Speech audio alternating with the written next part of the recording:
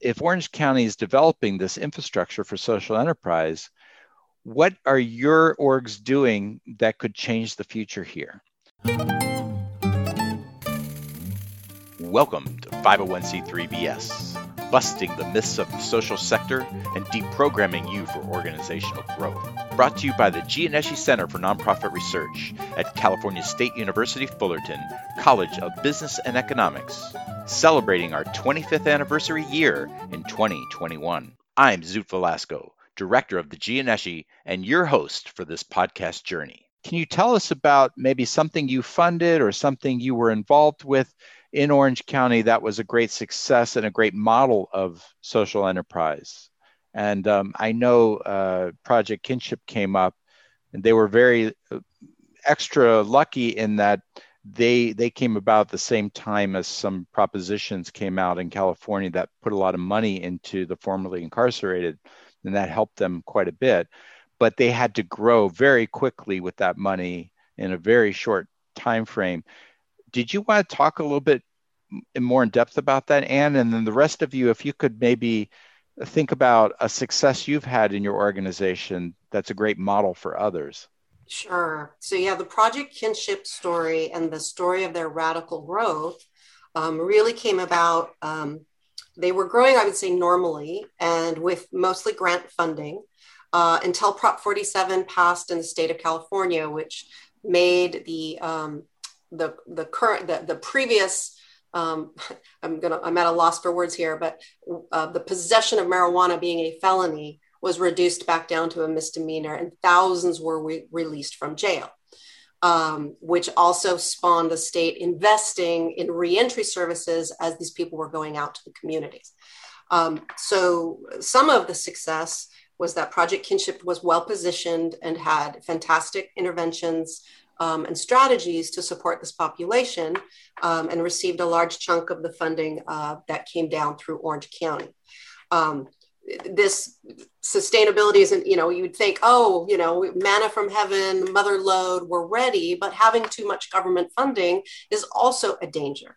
And so the infrastructure required to manage both state and federal contracts and the audit requirements and the data requirements of that really needs private funding and unrestricted funding to build up. So it all comes back to that diversification across revenue sources, so that the infrastructure that you're building on is stable as the different sources of revenue come through.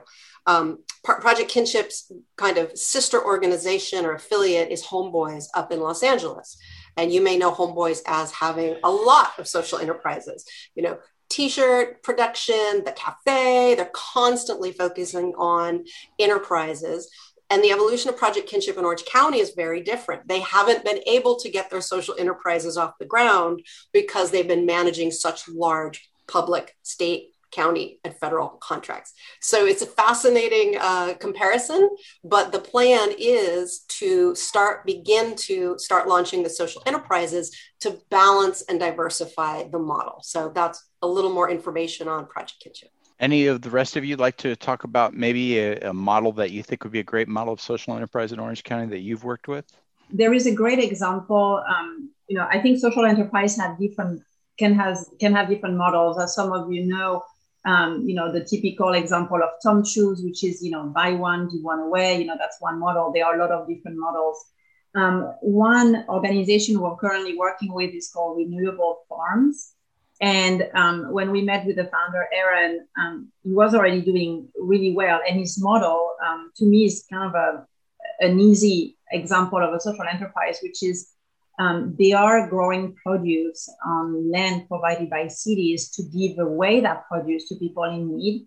And they are making money by renting the farm for events on the weekends. They are doing really well. They are booked, I think 2 years already, next 2 years, and they had some, backup with COVID. We are currently working with them on, on scaling, on building a strong business model to use to leverage that income from events on, private and corporate to fuel these farms and hopefully be able to create many more of that because they are really able to produce food that people need. So that's an example, and I'm sure some of you have heard about that story. But that is a good example as well of having that constant revenue and growing that revenue so you can actually grow your organization. Todd, did you want to talk about Find Your Anchor or Samaritan or one of the other social enterprise that you helped launch with your fund? Yeah, I can talk about Samaritan because it was one of the most popular projects of all the funders. And it's a technology solution to helping the homeless. And why it's so innovative is there's a lot of amazing nonprofits that support the homeless that do rely on a lot of funding to make that possible. And they help a lot of people, to self-sufficiency. But there's still quite a few that don't fit into their program model for various reasons. And so Samaritan was this new way to connect with those who weren't already connecting, and then find a way for the community, like all of us, to support them on their path to sufficiency.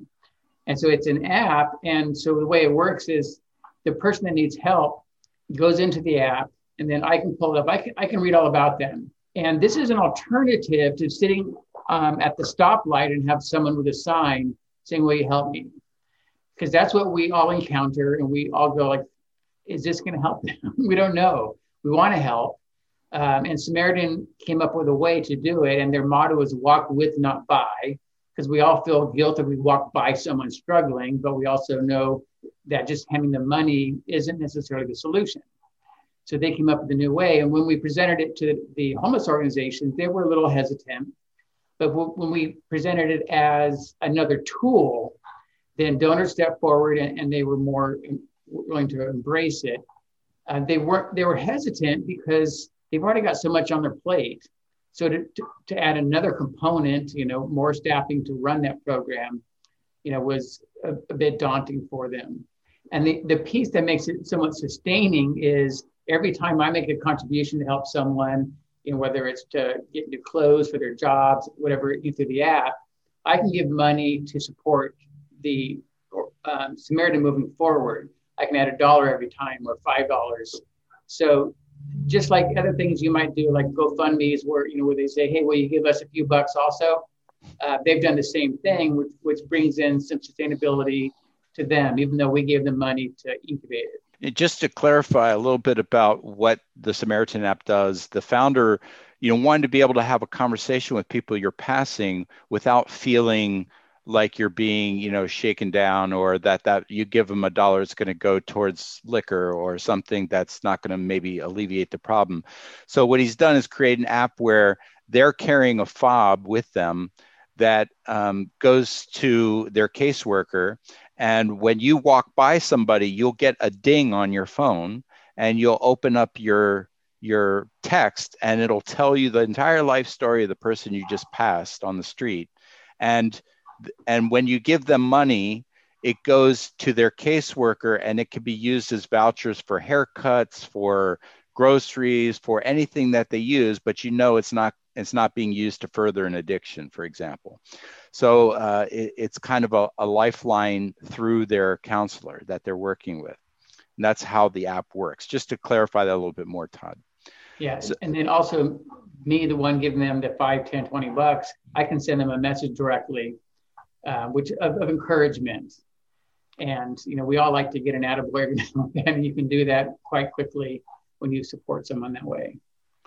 And JJ, we had a student at Cal State Fullerton who invented an app that is now being used by, I think, over 50 dispatchers around the country in different cities for 911 services. Do you know what I'm talking about? Do you want to talk a little bit about that? Yeah, and I also have another point. So yes, we have a student who is a brilliant software creator, and he created a tool that could be used by small organizations, fire, rescue, snowplow, to automate the dispatch services, which are largely manual. And he discovered a whole world of people out there that need type of help.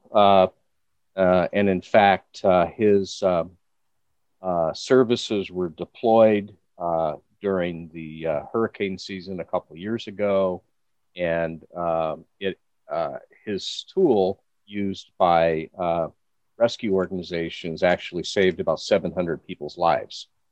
And it started with a thought that, dispatch shouldn't be manual, it should be automated. Now, it's a for-profit entity.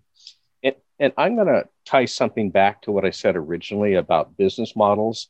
And if I can just leave the social enterprise space for a second to kind of give you an example.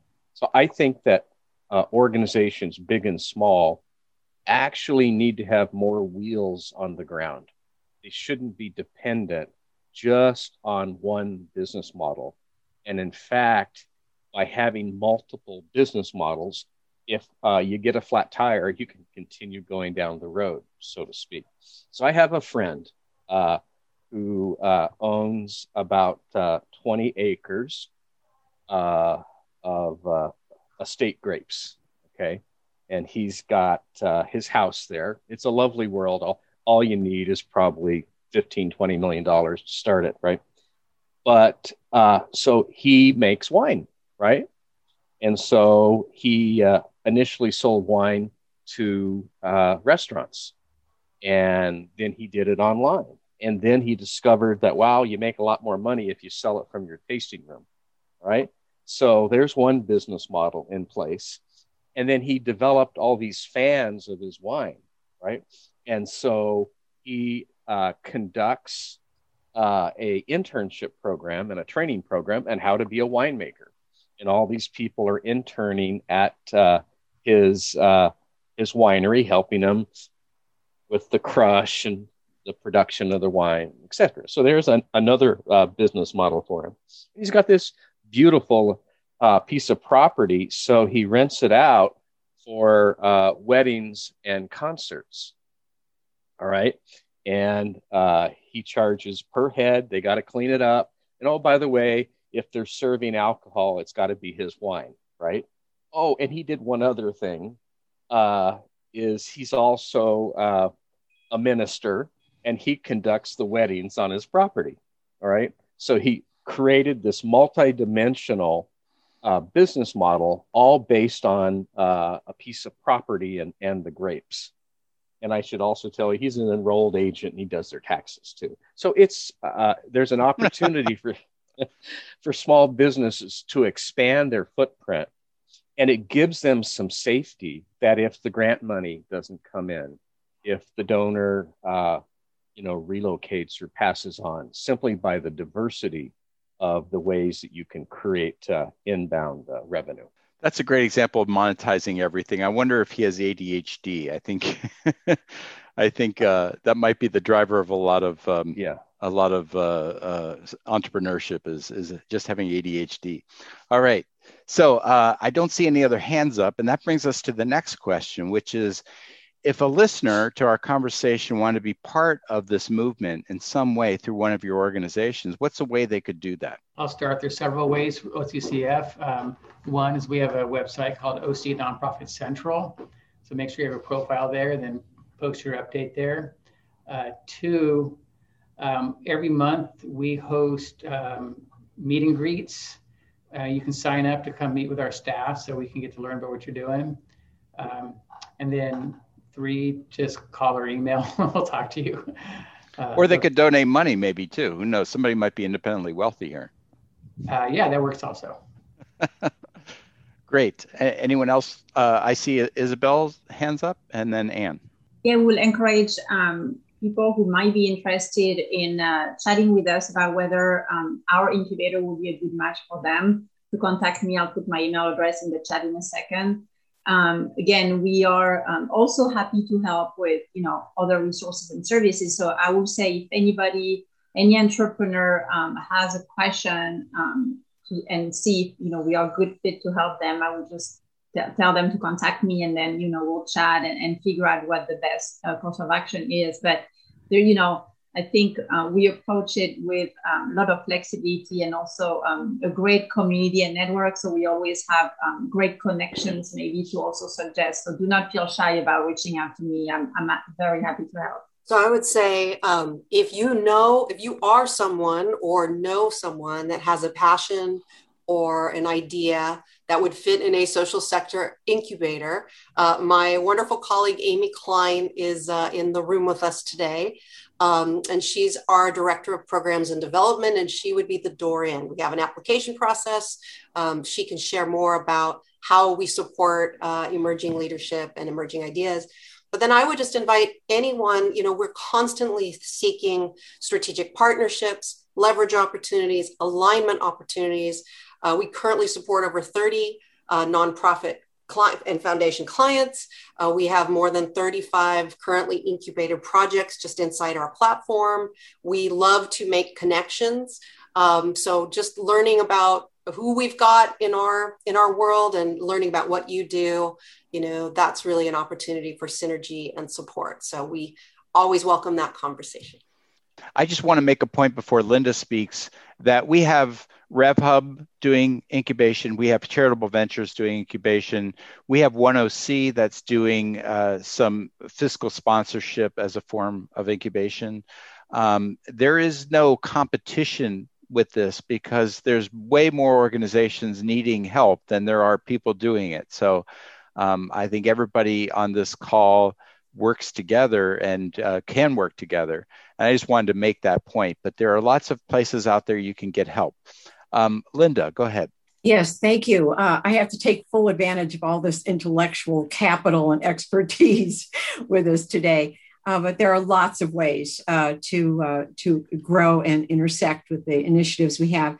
If you know of a woman who is engaged in developing a startup and they would benefit from going through our nonprofit accelerator, please let us know. Through our Launchpad accelerator, please let us know. If you know of an opportunity for a woman to join a board, we are developing a registry of women based on their passion and interests and areas of expertise, so we can make sure that we increase the number of women boards in Orange County, nonprofit as well as corporate. We're in the STEAM Fellows program. We have some great opportunities as well. There are organizations that I see here today that probably have STEM or STEAM programs for young people that perhaps K through 12. And we are asking our STEAM fellows, college and graduate students, to complete 5 essential elements. And among them is, please play it forward and work with either one young STEM student or group or do some sort of day camp for STEM development, programs that you might have that we can leverage. So there's lots of ways that you can involve. And I'm real happy to talk with you about any of those opportunities. octaneoc.org, and on the menu, it's community. Great, thank you. I was a little fuzzy on all the things that you do at Octane OC, so it's good to know that you have specific programs for women entrepreneurs and for STEAM education and a fellowship program.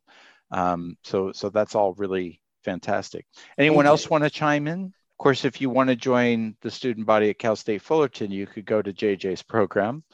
And we have our fellowship program, which is really about kind of an entrepreneurial take on leadership in our sector that I mentioned earlier. So there's that.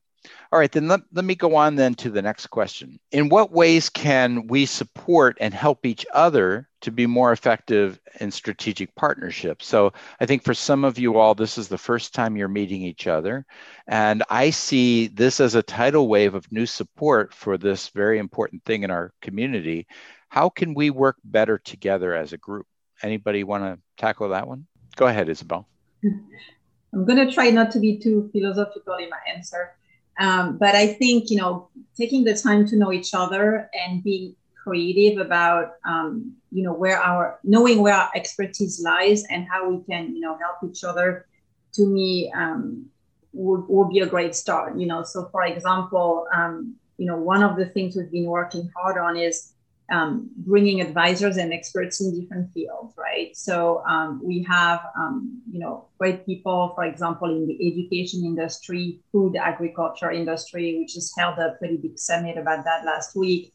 And the next day I happened to be judging the new venture competition with Irvine, where there were various entrepreneurs in that space. And and it really hit me right away. I'm like, oh my gosh, these guys need to talk to so and so, because I've done a lot of advising. My background is in marketing, but I'm not an expert in specific sectors necessarily. And so just having the thought about, oh, wow, this is amazing, because I just talked to this person, connecting the dots to me is where you start. And, we are humans, and I think that's our work to do, because robots can quite do it for us, I think, at this point, maybe in the future of AI. But I really also want to be in constant communication so we can, kind of check with each other, hey, how can I help you? Or, where have you been in the past month, and what are your needs? And I really appreciate every time, when Linda reached out for the upcoming event, I'm like more than happy to be able to be a part of that, because it's just a way of making our big world in Orange County maybe not so big anymore, by really leveraging these connections and helping change some of the system. Great. So let me turn it over now to Linda. I'm going to feel the same way about this, I expect, as all of these experts in the nonprofit field, which is do not reinvent the wheel. There are probably organizations out there that are doing something you want to do better than you're doing it, better than you could possibly afford to do it. So rather than reinvent the wheel, why don't we develop that strategic relationship, leverage their expertise, and bring that to the table in a strategic partnership? Extends your existing resources and allows you to do more with less. And I think that has been probably one of my greatest mantras for my career, which is that I'm not going to do something. And this is how I came to know Octane, because people were pressing me when I was with the Greater Irvine Chamber.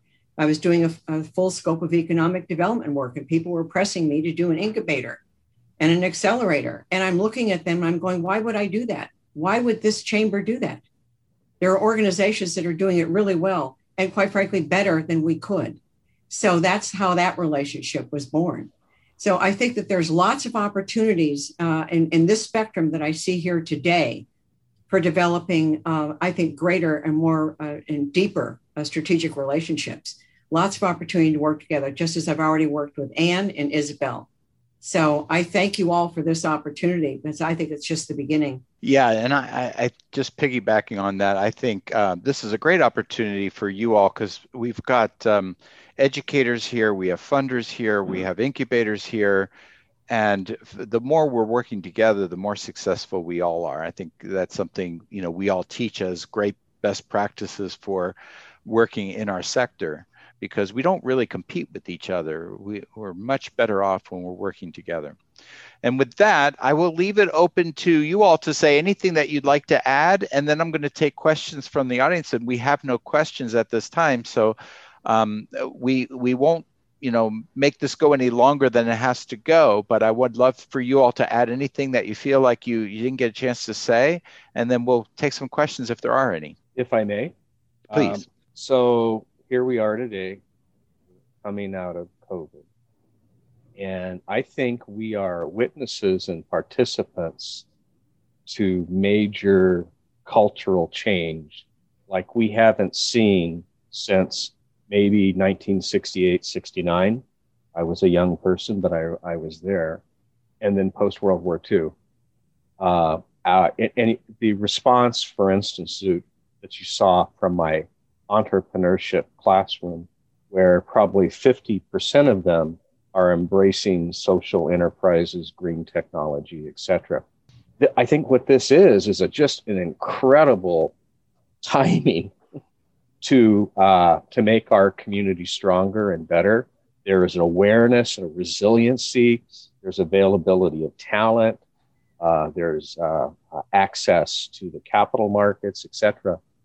That I haven't seen in my professional life. So I think that this is just extraordinary. And 10 years, we're going to look back at post-COVID as this renaissance for social enterprise, for social justice, for all these movements of change that are happening right now. So I know that I just jumped up into the clouds, but to me, it's so obvious that, yes, this is the time to do it. This is the time to disrupt industries, to improve them, to make radical change. So I can't help but totally agree with that sentiment. And Anne, you have your hand up? I would say the last thing I would say to the group is that what's coming up for me is the thing that I've enjoyed most today is listening to people hold up amazing emerging ideas or successes. And I don't know where this lives. I think maybe it lives in Zoot. Zoot is the platform for bringing us together. But how wonderful would it be if we continue with more regularity to hold up these emerging leaders, these emerging businesses as examples, both to lift people up because we're tired and it's hard work to start anything and to fight for innovation, especially against social challenges, but also to keep reminding everybody that amazing work is being done because that is also a source of hope. So I just listening to the stories and realizing that I haven't told our story very well, and I want everyone to know about PK. And I've got 35 other, emerging enterprises that I would love everyone to know about. I don't know what it looks like. Maybe I'll, Amy and I could go huddle and figure out how we do it better. But just lifting those stories up, I think, is going to go a long way to inspiring people and to generating more attention. So that's the thought coming up for me. And again, Zoot, I thank you for just providing the platform to even just think about it. That's a great gift. Brett, I see you have your hand up. Brett Ackerman is the CEO of the Boys and Girls Club of Fullerton. Brett, did you want to say something? Yes, if it's kind of a question. So we as an organization went through kind of the social enterprise course, if you will. It was up at UCLA, and they had partnered with a outside group, and we spent, I think it was an 8-week project. We went through, we pitched, and we actually won the money. The hardest part that I have, and I'm assuming a lot of nonprofits have, is once you have that idea, there's so much that goes on behind the scenes, and I'm kind of looking for direction of where to go from there, because we had this idea and people thought it was a good idea. We got money for the idea, but then it just kind of fell apart because Brett, what was the idea? To start a driving school, because a lot of the kids these days are not, they don't have the portion that usually was in the high schools. That's been removed. And a lot of these kids are delaying getting their driver's license till they're 18, 20 years old. So our thought was to kind of integrate it with the club. So using the teen category that we already had to deliver that to them at a cheaper price, and then also offer it to the public. So you got some grant funding to get this started, and then nobody wanted to support it after that. Is that what I'm hearing? It was more the back end of kind of the business side of it was my dilemma. Is it a separate business, because there's a separate liability that's separate from the day-to-day operations of the Boys and Girls Club, right? And I couldn't really get anyone in my corner to help me and direct me on which way to go with that. Isabel's got her hand up. I'm sure people will give you a lot of feedback. I can tell you, from my experience at the Muckenthaler, where we did a wedding enterprise business as a side social enterprise, we partnered with Colette's Catering, who was an expert at that, to do the main part of it. Have you thought about maybe partnering with a for-profit driving school to do it? That would be my suggestion. And then I'm sure Isabel and Ann have ideas as well. Did you consider that, Brett? We didn't actually. That wasn't on the docket. Okay, something you might want to consider, but Isabel, you may have a different suggestion. I like that suggestion, Zoot. I think, like Linda said earlier, first, understand, what I really will preach, and I think that's the value of incubators, and maybe Anne has a similar perspective, because, I think what it is really building a business model, understanding that a lot of entrepreneurs or nonprofit leaders don't always have the business background, and probably the things that JJ teaches in his program. So to me, because, we've done it so many times, it's not rocket science. You start with, the problem you're solving, understanding your market, the competition, things that, we do all day long, right? In an incubator. I think that's really the value of joining an incubator, because you will get the support there. Someone can help you go through the motion of this, and also match with advisors. Again, consultants have also done that many times with various ventures and organizations. And once you have this business, I will call it business model in place, as you said, I think this will be, it doesn't have to be very complicated, but it will give you a good idea of whether there is, it's a good solution, there's a good market fit there or not. And that would be my thought. So hopefully you can get the support you need on that. And I'm sure Anne has a similar perspective maybe on what she offers with Charitable Ventures. Yeah, I just, Brett, I think it's a beautiful example of how hard it is, especially when you are the Boys and Girls Club, because the other thing you're up against is expectations of what a nonprofit looks like and should do. Right. So when you think about, okay, now we've got a commercial activity, and then you go to your board and you're like, hey, we want to set up a DBA or an LLC so we can put the earned income, but, protect the driving liability from the nonprofit. And you're still the board, and we have to increase our D&O because we've just increased our liability, and we may have to pay tax on this unless we can prove its exempt purpose. And everyone's going to run away screaming from you. So it is viable, it is possible, but you're also pushing a boulder up a cultural hill. This is not the language most nonprofits speak. Yep. And so that's why you want to be best buddies with Isabel and JJ and have an advisory group around you, because it's not just doing it, it's socializing it, acculturating it, and getting people used to the risk. So I just, applause to you, kudos to you, don't give up. But I think you've just unearthed why it's more than just starting a business. Right. It's starting a taxable business inside of a C3 and all the tax consequences of that. It is harder. If you ever hear anybody saying, oh, nonprofit is easy, just pull this card out. Yeah. It is harder to run a business inside a C3 than not, but that doesn't mean you can't do it. Right. So kudos to you. Go talk to Isabel and JJ. I appreciate it. And JJ said, come see him. So yeah, saw that. JJ's got something for you. Do you want to talk about that, JJ? Yeah, so I think the idea is brilliant. I think the timing's right.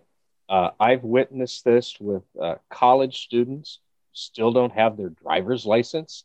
Good Lord. I mean, I lusted for a driver's license when I was 12 years old. And there's something culturally at play that is different. But I think it's a tremendous opportunity. And if it would work for your chapter here, it could work all over the U.S. Oh, my God. Yeah, I think it's a lot of work to be done. Right. Yeah. And by the way, I might say that some of these opportunities are daunting in their complexity. And yes, there's risk. And this is where my nonprofit organization, the Center for Entrepreneurship, has some secret sauce. And I'm going to share it with you. So I have 4 staff members. I have 200 students. I have 700 volunteers. And I have volunteers that have been with my organization for nearly 20 years, coming to the classroom every week, coming to the incubator. I've got like a military. I've got a workforce that helps me do what I do. Without that, I don't think it would work. And so your organization, I think, has that same opportunity. I don't mean to talk down to you at all if it feels that way, but no. Great solutions all the way around. I think, when we did at the Muckenthaler that I used to run before I was at Cal State Fullerton, it's a beautiful cultural center, and we had weddings there. And we renegotiated our contract when I came to get a percentage of the weddings in exchange for having a sole source caterer.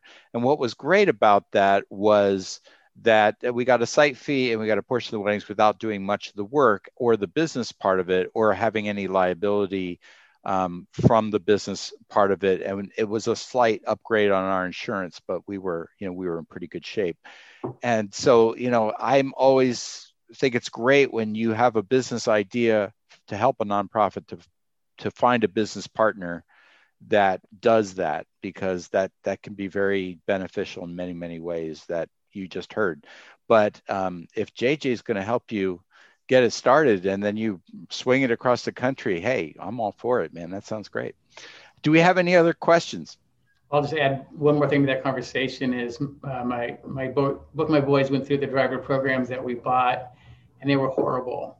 So you're starting from a very low benchmark. If you do anything halfway decent, you're going to kill the competition. That's what we found in our research.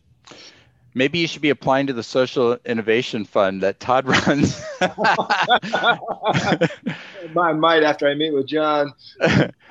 Karen, you had a question. It's actually, hello, first of all, hello, everyone. I'm so happy to be here, sort of eavesdropping on your brilliance. I wanted to piggyback onto something that JJ said, though, about the renaissance that we're currently experiencing. And I have the privilege right now of being a reviewer for two different innovation prizes. One is directed at directed toward 12 to 18-year-old girls globally. And the other is, you may be familiar with it, the JMK Innovation Prize. And in both cases, but particularly in the JMK Prize, the submissions that I'm seeing come through, it actually puts a lump in my throat because I'm a bit of a sap that way. But almost everything is a product in some way of this period that we're emerging from. Both, from the health issues to social justice, everything. And so, JJ, you had me at hello, because I'm seeing it in real time, and it's going to be really fascinating to see where some of these brilliant, heartfelt considered projects end up. But anyway, just piggybacking onto that. Thank you, everyone. Well, and that's a great place for me to say that we are starting a renaissance in the post-COVID revolution, and you guys are the forefront, the foam at the top of the tidal wave that is coming. And it's only because of you guys that we're going to be set up for it in Orange County. So how about a big round of applause to all of our panelists? Thank you for your work. You can use the virtual emoji applause if you'd like, but thank you for all of your work and for everything you do.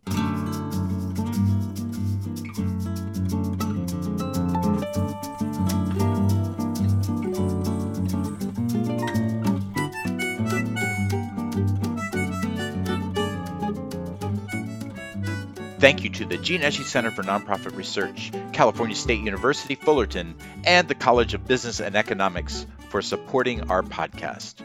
Our supporters include the Orange County Community Foundation, Southern California Gas Company, and you, our listeners. Thanks for the music provided to us by the California-based Brazilian choral ensemble, Grupo Falso Baiano. Have a great week, free from BS.